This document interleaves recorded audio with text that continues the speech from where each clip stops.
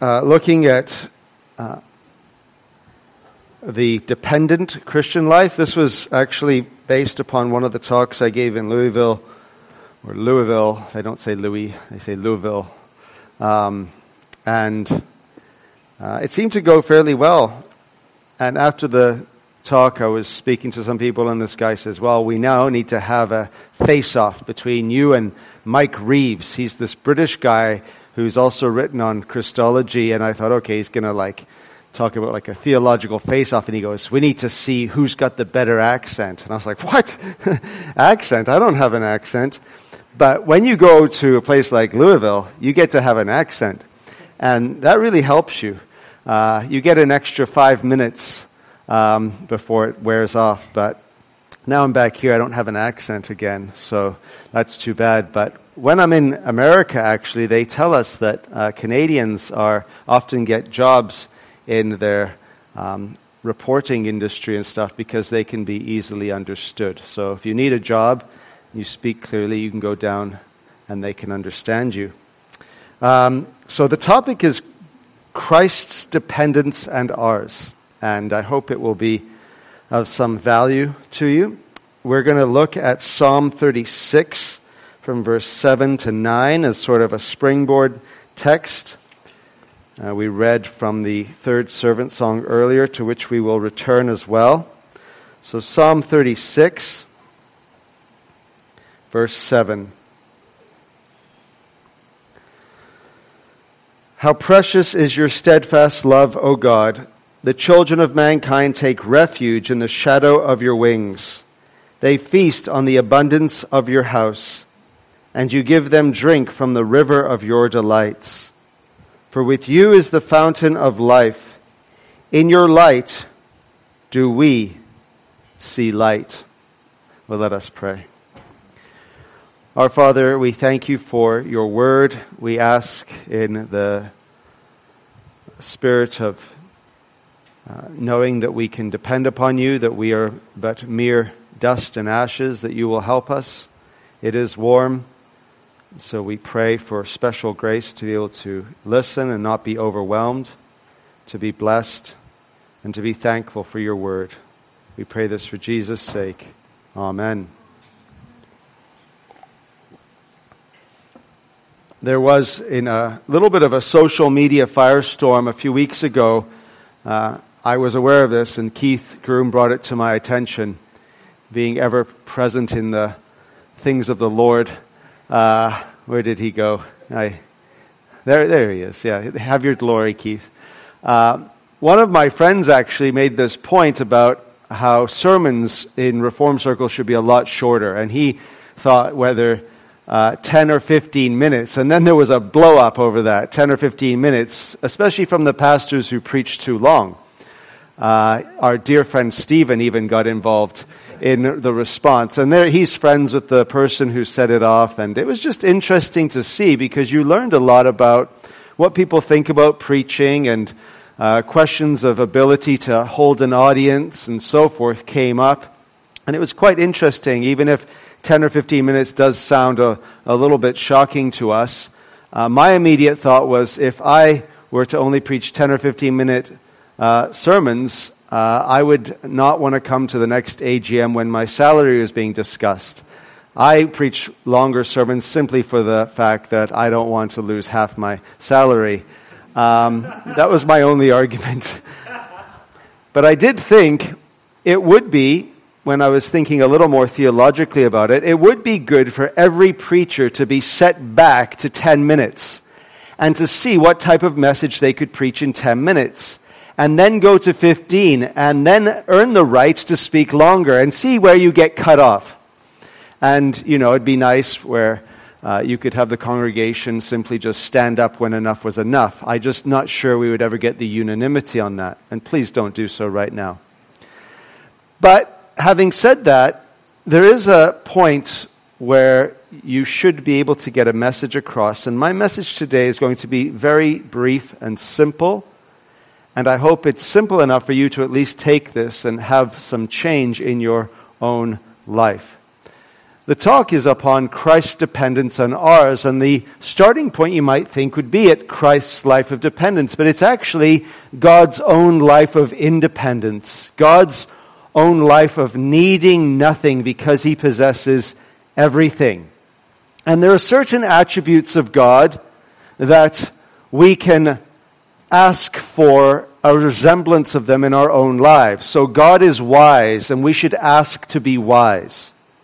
God is good, and we should ask to be good. There's an analogy between God's goodness and the goodness we should want. You could look at God's mercy, and we should ask to be merciful. God's holiness, and ask to be holy like God. We call those God's communicable attributes. But what's interesting is the attributes that we should seek after from God, so to speak, are often the last attributes we look for, and we would rather the attributes that we have no business asking for. So, for example, sovereignty, the ability to control all things according to our will.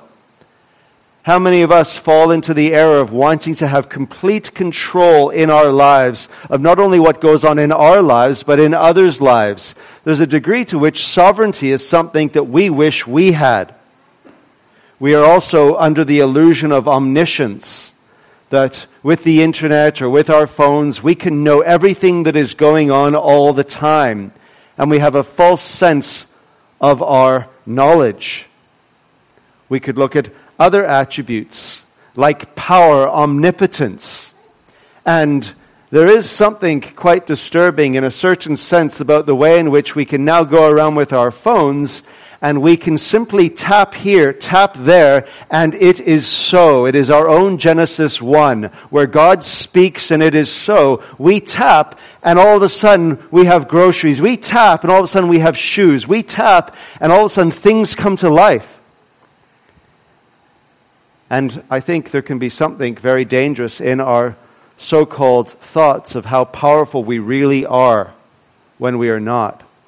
But perhaps the attribute that we are most guilty of trying to steal from God is his independence, of being self-sufficient, of being self-reliant, of not actually being dependent upon the independent one.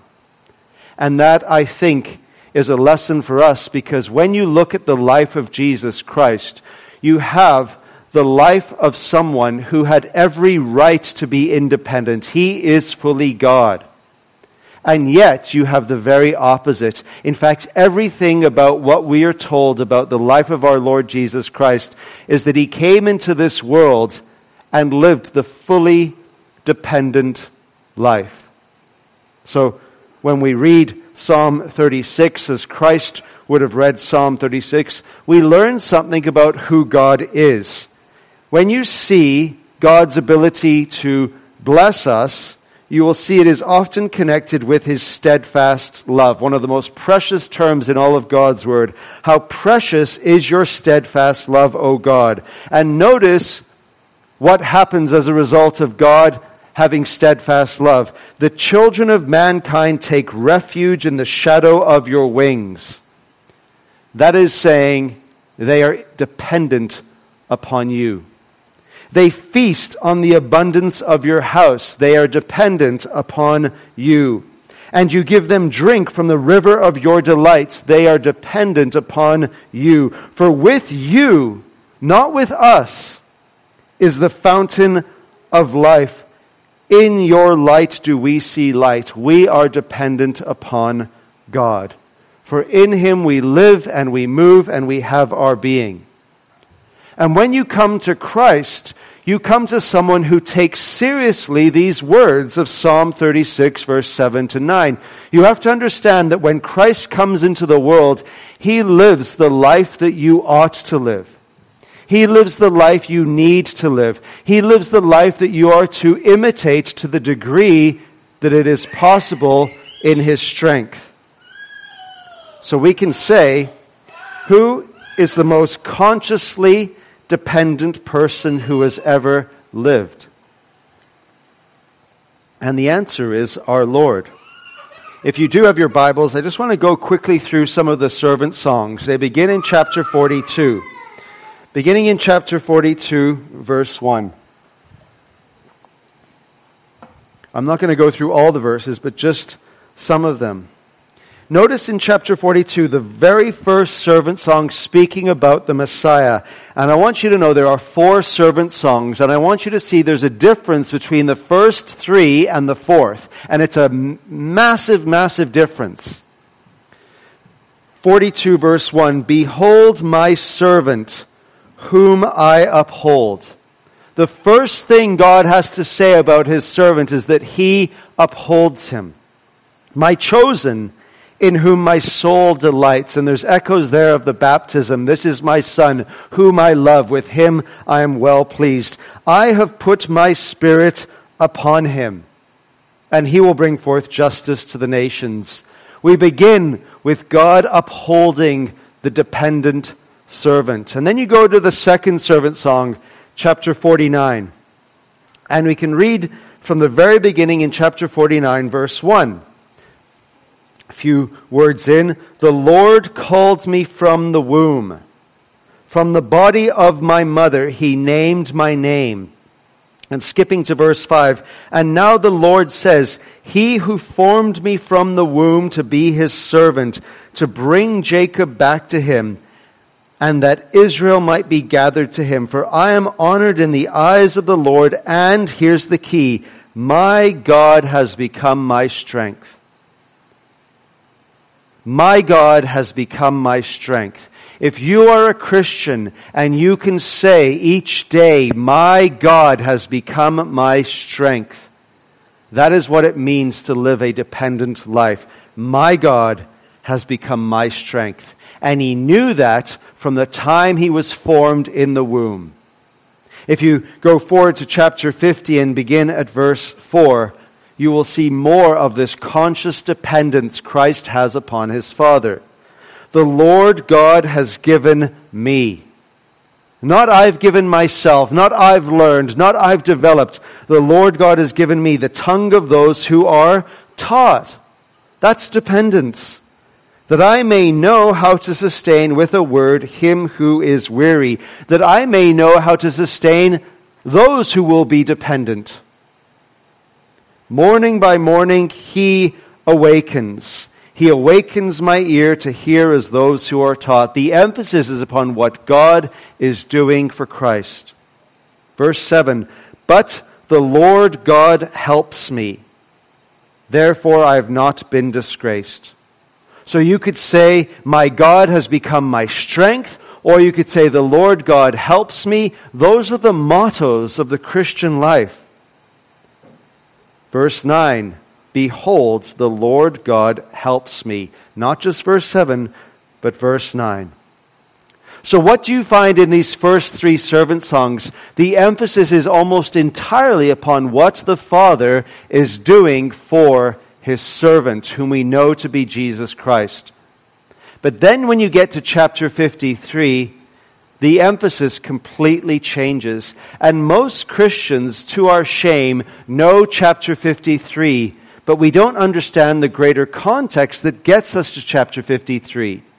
Chapter 53 is really about Christ being able to go through hell, as it were, going to the cross, being reproached by men, as one from whom men hide their faces. The Lord lays upon Him the iniquity of us all, and so on. And when you read chapter 53, what do you find? It is not God upholding Christ so much as what God does to Christ.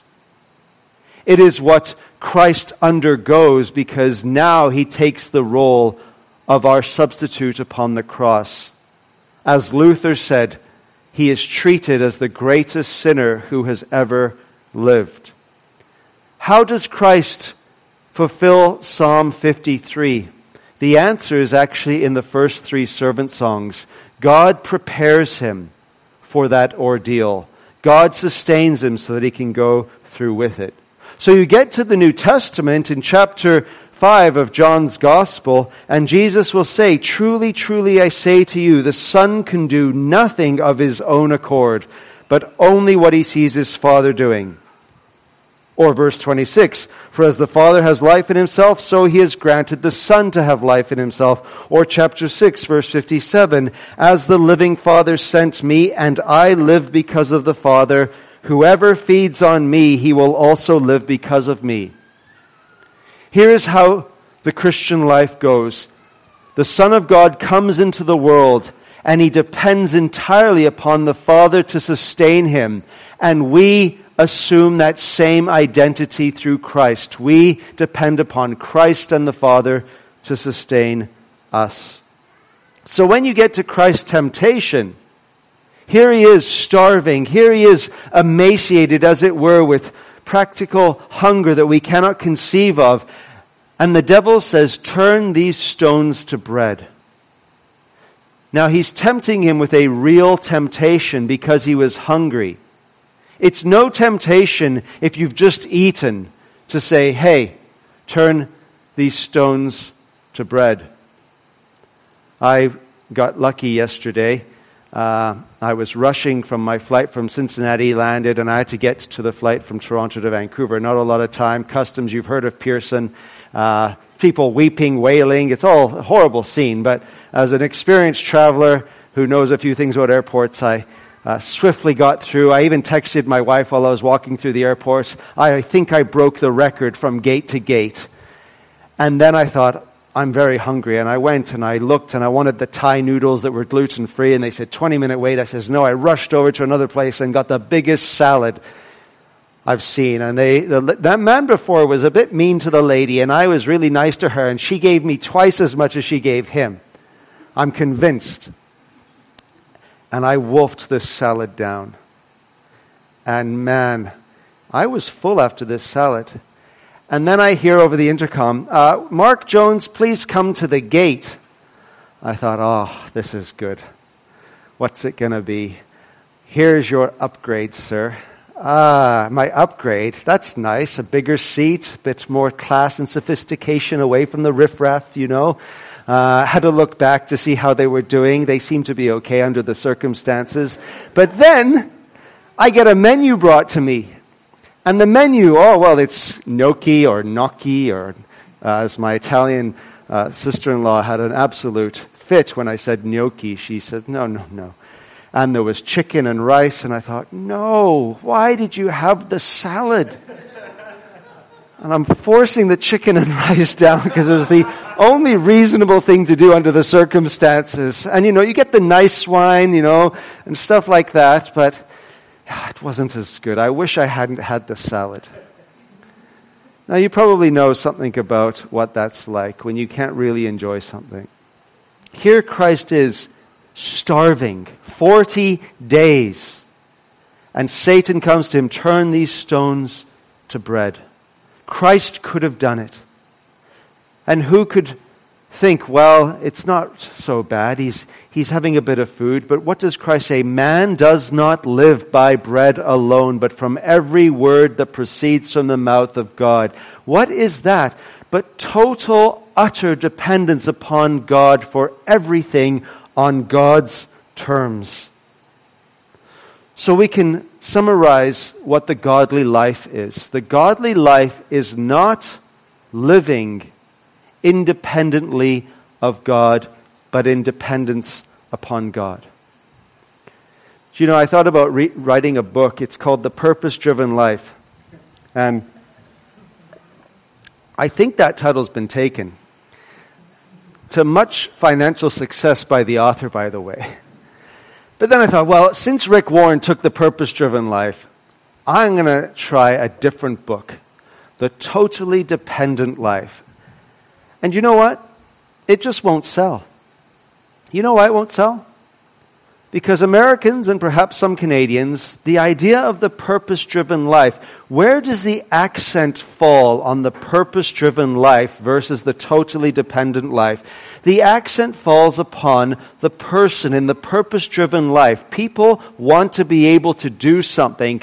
They think they are lacking purpose. They want to set these goals. They want to feel they have value.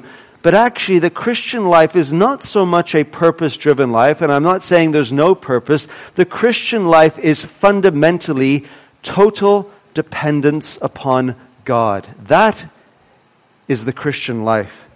And people don't really want to live that way. And the reason I know that is because in the Bible, God's people are often being rebuked for not being dependent. Jesus will say to his disciples, unless you become like little children, you cannot inherit the kingdom of God. If you're going to enter the kingdom of God, you must become like a little child. It was quite cute because there's like 800 people there, almost all Baptists. They're not Presbyterians. I know that because the two Presbyterians there came up and identified themselves to me and said, well, it's nice there's another Presbyterian here. And I just thought for a moment, and a weak moment, I said, this means every true baptism is actually an infant baptism. And they kind of laughed. Because unless you become like a little child, you cannot inherit the kingdom of God. Everyone who comes into the kingdom must be like a little child. What does that actually mean? You become like a little child. You become totally dependent. That is one of the marks of a little child. Total dependence. James says in chapter 4, you desire and you do not have, so you murder. You covet and cannot obtain, so you fight and quarrel. You do not have because you do not ask. You don't live in a dependent way upon God. What does Christ say to his disciples? He says, you need to ask and you will receive. They say, Lord, teach us to pray. He teaches them to pray, and one of the petitions is, give us this day. Forgive us our debts. Lead us not into temptation. He has to teach them to be dependent. And so, I think one of our biggest sins in our Christian life is living as God lives rather than living as Christ lived. God is the only one who has a right to total independence. God is the only one who is in need of nothing. Christ comes into the world as the God-man, and according to his humanity, lives in total dependence upon God. That is how you are to live, just as he did, to ask, to receive. How do you know that you are living a dependent life? Because you come to worship God. Because you pray to God. Because you ask God for wisdom. If anyone lacks wisdom, let him ask God, and he will give generously to all without reproach. Are you living a dependent life? Stephen Charnock, and I'll close with this. He says that self-love and desire of independence of God has been the root of all sin in the world. The great controversy or controversy, I like controversy, by the way. You know that. I think Charnock would have said controversy, so I'll quote him. The great controversy between God and man has been whether he or they shall be God, whether his reason or theirs, his will or theirs shall be the guiding principle. Seeking to do God's will on God's terms in God's strength is the dependent life. Trust in the Lord with all your heart and do not lean on your own understanding. In all your ways acknowledge him, and he will make straight your paths. Be not wise in your own eyes. Be not independent. Fear the Lord and turn away from evil. It will be healing to your flesh and refreshment to your bones. God's independency is good news for you and for me. It means we can drink from the fountain of life forever and ever and always be filled, because he can do nothing else but give of his unlimited resources to those who need everything in the power of his grace. Let's pray. Our Father, we thank you for your word and ask that we may know what it is to be dependent creatures, living as Christ lived, asking and receiving and knowing that you give generously to all who will depend upon you. Amen.